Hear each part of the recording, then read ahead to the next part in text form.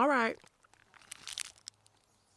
Welcome back to Rejects Book Club, where Constance, aka me, reads y'all a chapter a day. The Last Unicorn by Peter S. Beagle. Chapter 5. All that Smendrick remembered later of his wild ride with the outlaws was the wind, the saddle's edge, and the laughter of the jingling giant. He was too busy brooding over the ending of his hat trick to notice much else. Too much English, he suggested to himself. Overcompensation. But he shook his head, which was difficult in his position. The magic knows what it wants to do, he thought, bouncing as the horse dashed across the creek. But I never know what it knows. Not at the right time, anyway. I'd write it a letter if I knew where it lived. Brushes and branches raked his face, and owls hooted in his ears.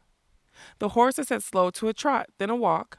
A high, trembling voice called out, "Halt, and give the password." "Damn, here we go," Jack Jingle muttered. He scratched his head with a sound like sawing, raised his voice, and answered. "A short life and a merry one, here in the sweet greenwood, jolly comrades, unite, to victory plighted." "Liberty," the thin voice corrected. "To liberty plighted. The L sound makes all the difference." "Thank ye. To liberty plighted. Comrades united." No, I said that. "A short life and a merry one? Jolly comrades? No. That's not it." Jack Jingley scratched his head again and groaned. "To liberty plighted? Give me a little help, will you?" "All for one and one for all," the voice said obligingly. "Can you get the rest yourself?" "All for one and one for all. I haven't," the giant shouted. "All for one and one for all. United we stand, divided we fall." He kicked his horse and started again. An arrow squealed out of the dark, sliced a wedge from his ear, nicked the horse of the man riding behind him, and skidded away like a bat. The outlaws scattered to the safety of the trees, and Jack Jingley yelled with rage. "Damn your eyes! I gave the password 10 times over. Let me and my hands oversee." "We changed the password while you were gone, Jack." The voice came out of the sentry. It was too hard to remember. "Ah, you changed the password, did you?" Jack Jingley dabbed at his bleeding ear with a fold of his Smendrick coat. "And how is it that you know that, you brainless, tripeless, liverless git?" "Don't get mad at me, Jack," the sentry answered soothingly. "You see, it doesn't really matter if you don't know the new password, because it's so simple. You, just like a giraffe, call out." The captain thought of himself. Call like a giraffe. The giant swore till even the horses fidgeted with embarrassment. "You ninny, a giraffe makes no sound at all. The captain might as well have to call us like a fish or a butterfly." "I know. That way, nobody can forget the password, even you. Isn't the captain clever?" "There's no limit to this man," Jack Jingley said, wondering. "But see here. What's to keep a ranger or one of the king's men from calling like a giraffe when you yell at him?" "Aha," the sentry chuckled. "That's where the cleverness of it lays. You have to call 3 times, 2 long and 1 short." Jack Jingley sat on his horse, rubbing his ear. 2 long and 1 short, he sighed pleasantly. "Ah, well, it's no more foolish than he'd have time no password at all, and shot any who answered the challenge. 2 long and 1 short, right?" He rode on through the trees, and his men trailed after. Voices murmured everywhere ahead, sullen as robber bees.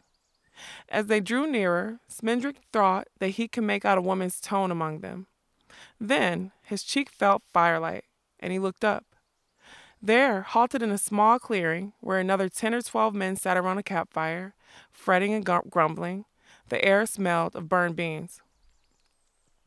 A freckled, red-haired man, dressed in somewhat richer rags than the rest, strode forward to greet them. "Well, Jack," he cried, "who is it you bring us, comrade or captive?" Over his shoulder, he called to someone. "Add some more water to the soup, love. There's company." "I don't know what he is myself," Jack Jingley rumbled. He began to tell the story of the mayor and the hat, but he hardly reached the roaring descent upon the town when he was interrupted by a small, thin thorn of a woman, who came pushing through the ring of men to shrill, "I'll not have it, Cully. The soup's no thicker than sweat as it is." She had a pale, bony face with fierce, tawny eyes, and the hair the color of dead grass.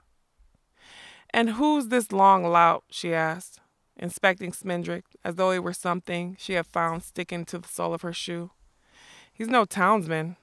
I don't like to look at him. Slit as wizard." She had meant to say either weasel or gizzard, but he said both. But the coincidence trailed down Smendrick's spine was like wet seaweed. He slid off Jack Jingley's horse and stood before the outlaw captain. "I am Smendrick the magician," he announced, swirling his cloak in both hands until it billowed feebly. "And you are truly the famous Captain Cully of Greenwood, boldest of the bold, the freest of the free." A few of the outlaws snickered, and the woman groaned. "I knew it," she declared. "Gut him, Cully, from gill to gull, before he does you the way the last one did." But the captain bowed proudly, showing an eddy of baldness on his crown, and answered, "That I am. He who hunts me for my head shall find a fearful foe, but he who seeks me as a friend may find me any now. How do you come here, sir?" "On my stomach," said Smendrick, "and unintentionally, but in friendship nonetheless, though the leman doubts it," he added, nodding to the thin woman. She spat on the ground. Captain Cully grinned and laid his arm warily among the woman's sharp shoulder. "Ah, that's only Molly Grew," he explained. "The guards me better than I do myself. I'm generous and easy, to the point of extravagance perhaps. An open hand to all fugitives from tyranny. That's my motto. It's only natural that Molly should become suspicious, pinched, dour, prematurely old, even a touch tyrannical. But bright balloons needs not at one end, huh, Molly? But she's a good heart, a good heart." The woman shrugged herself away from him, but the captain did not turn his head. "You're welcome here, Sir Sorcerer," he told Smendrick. "Come to the fire and tell us your tale. How do they speak of you in my country? What have you heard of the dashing Captain Cully and his band of freemen? Have a taco." Smendrick accepted the place by the fire, graciously declined the great morsel, and replied, "I've heard that you are the friend of the helpless and the enemy of the mighty, and that you and your merry men lead a joyous life in the forest, stealing from the rich and giving to the poor. I know the tale of how you and Jack Jingley created one another's crowns with quarter staves and became blood brothers thereby, and how you saved Molly from marriage to an old rich man her father had chosen for her." In fact, Smendrick had never heard of Captain Cully before the evening, but he had a good grounding of the Anglo-Saxon folklore. He knew the type. And of course, he hazarded, "There was a certain wicked king." "Haggard, rotten ruin 'em," Cully cried out. "Ay, there's not one here but been done wrong by King Haggard, driven from his rightful land, robbed of his ranks and rents, skinned out of his patrimony. They live only for revenge, mark you, magician. And one day Haggard will pay such reckoning." A score of shaggy saddles hissed assent, but Molly Grew's laughter fell like hail, rattling and stinging. "Perhaps he will," she mocked. "But it won't be such chattering cravens he'll pay it. His castle rots and totters more each day, and his men are too old to stand up in armor, but he'll rule forever, for Captain Cully dares." Smendrick raised an eyebrow, and Cully flushed radish red. "You must understand," he mumbled. "King Haggard has the bull." "Ah, the bull. The Red Bull?" Molly hooted.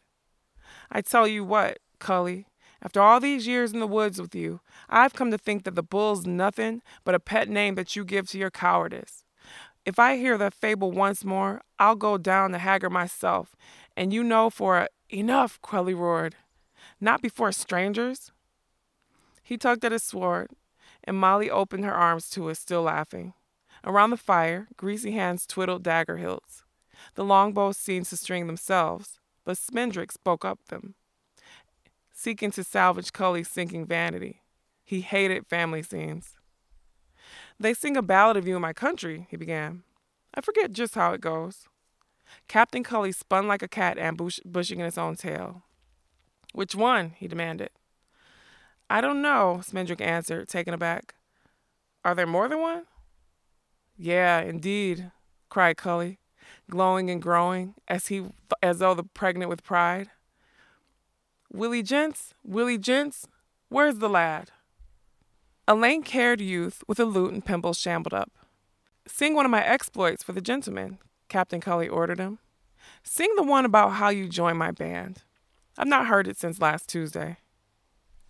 The minstrel sighed, struck a chord, and began to sing a wobbly contentator.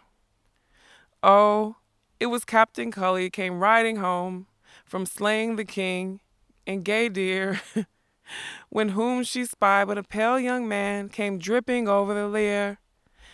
What a news, my pretty young man? What ails you? What say so deep? Is it for the loss of your lady fair, or you but a scrabbit of greep? I am nae scrabbit, whatever that means, and my greep is as well as greep may be. But I do sigh for my lady fair, for whom my brothers have riven from me. I am Captain Cully of the sweet green wood, and all the men in my call are fierce and free. If I do rescue you, fair lady, what service will you render me? If you do rescue my fair lady, I will break your nose, you silly gawk. But she wore an emerald at her throat, which my 3 brothers also took. Then the captain is gone to the 3 bold thieves, and he made his sore barth shiver and sing. Yet may the last I'll have the stain, for it's fit for a crown of the royal king. Now comes the best part, Cully whispered to Smendrick. He was bouncing eagerly on his toes, hugging himself. Then it's 3 cloaks off, and then 3 swords out, and then it's swords whistling like tea. By the faith of my body, says Captain Cully. Now you shall have neither stain nor she.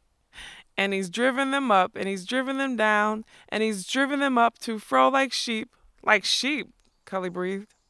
He rocked and hummed and parried 3 words with his forearm for the remaining 17 stanzas of the song, rapturously oblivious to Molly's mockery and the restlessness of his men. The ballad ended at last, and Smendrick applauded loudly and earnestly, complimenting Willie Gentle on his right-hand technique. That was so hard to do. I'll call it Alan Adale picking, the minstrel answered. He would have expounded further, but Cully interrupted him, saying, Good Willie, good boy. Now play to the others. He beamed at what Smendrick hoped was an expression of pleased surprise. I said that there were several songs about me. There are 31 to be exact, though none are in the child's collection just at present. His eyes widened suddenly, and he gasped at the magician's shoulders. You wouldn't be Mr. Child himself, now would you? He demanded. He often goes seeking ballads, so I've heard, disguised as a plain man. Smendrick shook his head. No, I'm very sorry, really. The captain sighed and released him. It doesn't matter, he murmured. One always hopes, of course, even now, to be collected, to be verified, annotated, to have variant visions, even to have one's authenticity doubted. Well, never mind. Sing the other songs, Willie lad. You'll need to practice one day, when you're field recorded. The outlaws grumbled and scuffed, kicking at the stones. A hoarse voice bawled from a safe shadow. No, Willie, sing us a true song. Sing us the one about Robin Hood. Who is that? Cully loosened swords, clackled in his sheath, as he turned from side to side. His face suddenly seemed as pale and wary as a used lemon drop. I did, said Molly Grew, who hadn't. The men were bored with ballads of your bravery, Captain Darling, even if you did write them all yourself. Cully winced and stole a side glance at Smendrick. They can still be folk songs, can't they, Mr. Child? He asked in a low, worried voice. After all. I'm not Mr. Child, Smendrick said. Really, I'm not. I mean, you can't leave epic events to the people. They get everything wrong. An aging rogue in tattered velvet now slunk forward. Captain, if we have to sing folk songs, and I suppose we must, then we feel they ought to be true songs about real outlaws, not this lying life we live. No offense, Captain, but we're really not very merry. When all said, I'm married 24 hours a day, Dick Fancy, Cully said coldly, and that's a fact. And we don't steal from the rich and give to the poor, Dick Fancy hurried on.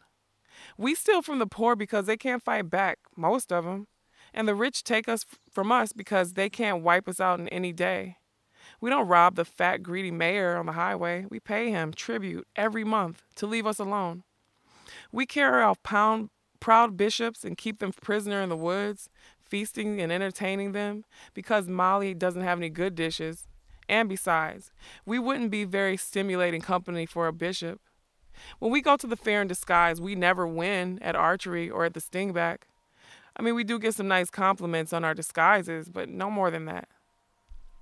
I sent a tapestry to the judging once, Molly remembered. It came in fifth. A night at vigil. Everyone was doing vigils that year. Suddenly, she was scrubbing her eyes with horny knuckles. Damn you, Cully. What? He yelled in exasperation. Is it my fault that you didn't keep up with your weaving? Once you had a man, you let all your accomplishments go. You didn't sew or sing anymore. You haven't illuminated a manuscript in years. And what happened to the viola da gamba I got you? He turned to Smendrick. We might as well be married, the way she goes on to see it. The magician nodded fractionally and looked away. And as for the right or wrongs and fighting for civil liberties, that sort of thing, Dick Fancy said. It wouldn't be so bad. I mean, I'm not the crusader type myself. Some are. But then, we have to sing those songs about wearing Lincoln green and adding oppression? We don't, Cully. We turn them in for reward. And these songs are just embarrassing, that's all. And that's the truth of it. Captain Cully folded his arm, ignoring the outlaw's snarls of agreement. Sing the songs, Willie. I'll not. The minstrel would not raise a hand to his lute. And you never fought for my brothers for any stone, Cully. You wrote them a letter, which you didn't sign. Cully drew back his arm and blazed blink among the men as though some of them had blown on heaps of coal. At this point, Smendrick stepped forward again, smiling urgently. If I may offer an alternative, he suggested. Why not let your guest earn his night lodging by amusing you? I can neither sing or play, but I have my own accomplishments, and you may not have seen the like. Jack Jingley agreed immediately. Hey, Cully, a magician. Would be a rare treat for the lads. Molly Grew grumbled some savage generalization about wizards as a class, but the men shouted with quick delight, throwing one another into the air. The only real reluctance was shown by Captain Cully himself, who protested sadly. Yes, but the songs. The child must hear the songs. And so I will, Smendrick assured him. Later. Cully brightened then and cried to his men to give way and make room. They sprawled and squatted in the shadows, watching with sprung grins as Smendrick began to run the old flummeries in which he had entertained the country folk at the midnight carnival. It was paltry magic. But he thought it diverting enough for such a crew as Cully's. But he had judged them too easily. They applauded his rings and scarves, his ears full of goldfish and aces, with a proper politeness, but without wonder. Offering no true magic, he drew no magic back from them. And when a spell failed, as when promising to turn a duck into a duke for them to rob, he produced a handful of duke cherries. He was clapped just as kindly and vacantly as though he had succeeded. They were the perfect audience. Cully smiled impatiently, and Jack dozed. But it startled the magician to see that the disappointment in Molly Grew's restless eyes. Sudden anger made him laugh. He dropped 7 spinning balls that had all been glowing brighter and brighter as he judged them on. On a good evening, he could make them catch fire, let go all his hated skills, and close his eyes. Do as you will, he whispered to the magic. Do as you will. It sighed through him, beginning somewhere in secret in his shoulder blades, perhaps, or in the marrow of his shin bone. His heart filled and tautened like a sail, and something moved more surely in his body than it ever had. It spoke with his voice, commanding. Weak with power, he sank to his knees and waited to be Smendrick again. I wonder what I did. I did something. He opened his eyes. Most of the outlaws were chuckling and tapping their temples, glad of the chance to mock him. Captain Cully had risen, anxious to pronounce that part of the entertainment ended. Then Molly Grew cried out in a soft, shaking voice, and all turned to see what she saw. A man came walking into the clearing. He was dressed in green, but for a brown jerkin and a slanting brown cap with a woodstock's feather in it. He was tall, too tall for a living man. The great bow slung over his shoulder looked like as long as Jack Jingley, and his arrows would have made spears or staves for Captain Cully. Taking no notice at all the still, shabby forms by the fire, he strolled through the light and vanished, with no sound or breath or footfall. After him came others, one at a time or two at a time, some conversing, many laughing, but none making any sound. They all carried long bows or wore green, save one, who came clad in scarlet to his toes, and another gowned in a friar's brown habit. His feet in sandals and his enormous belly contained by a rope belt. One played a lute and sang silently as he walked. Allan a Dale? It was raw Willie Gentle. Look at those changes. His voice was naked as a baby bird.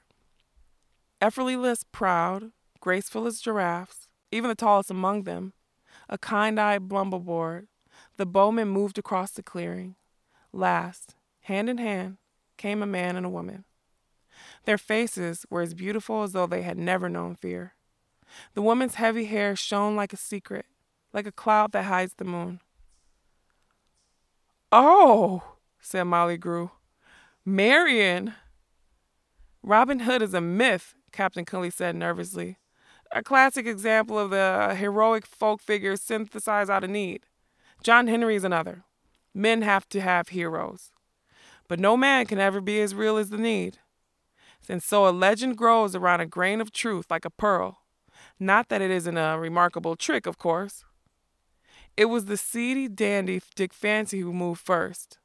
All the figures but the last two had passed into the darkness when he rushed after them, calling hoarsely, "Robin!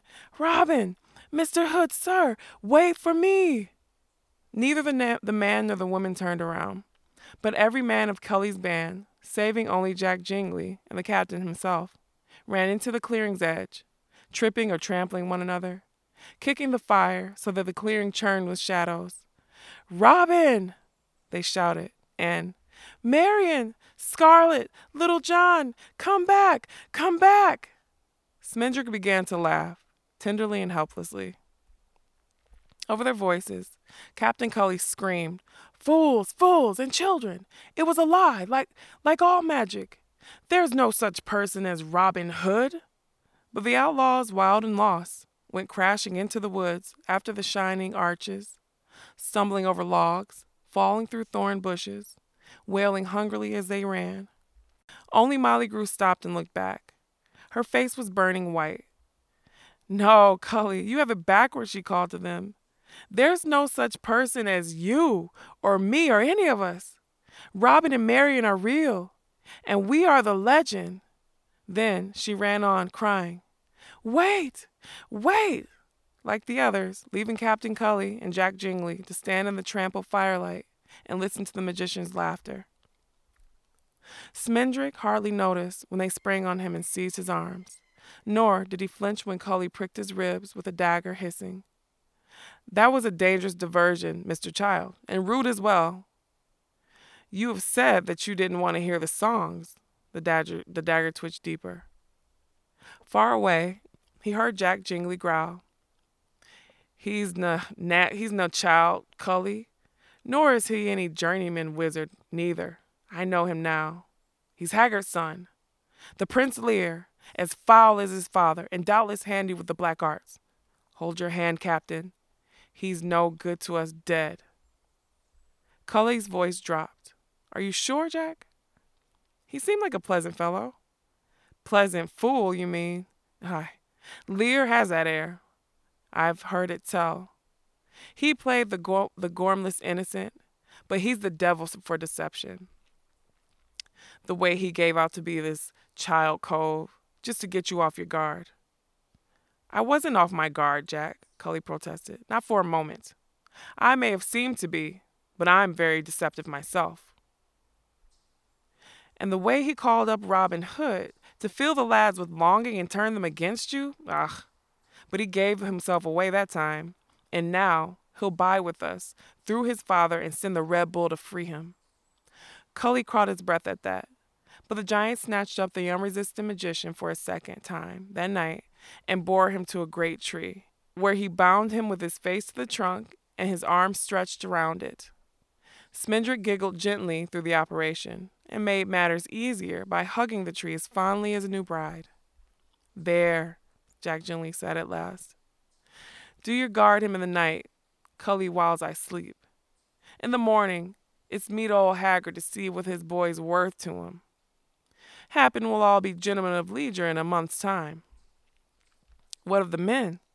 Cully asked worriedly. Will they come back, do you think? The giant yawned and turned away.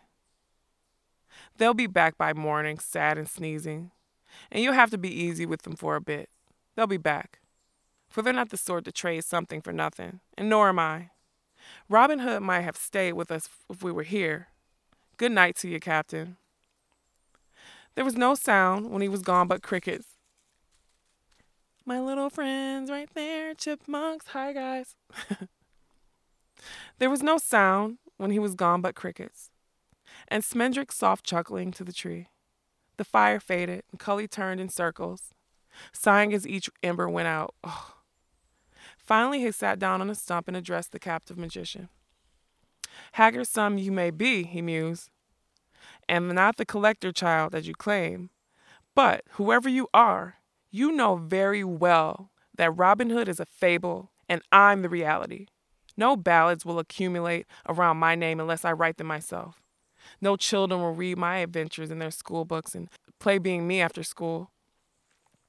And when the professors prowl through the old tales and the scholars sift the old songs to learn if Robin Hood ever truly lived, they will never, never find my name.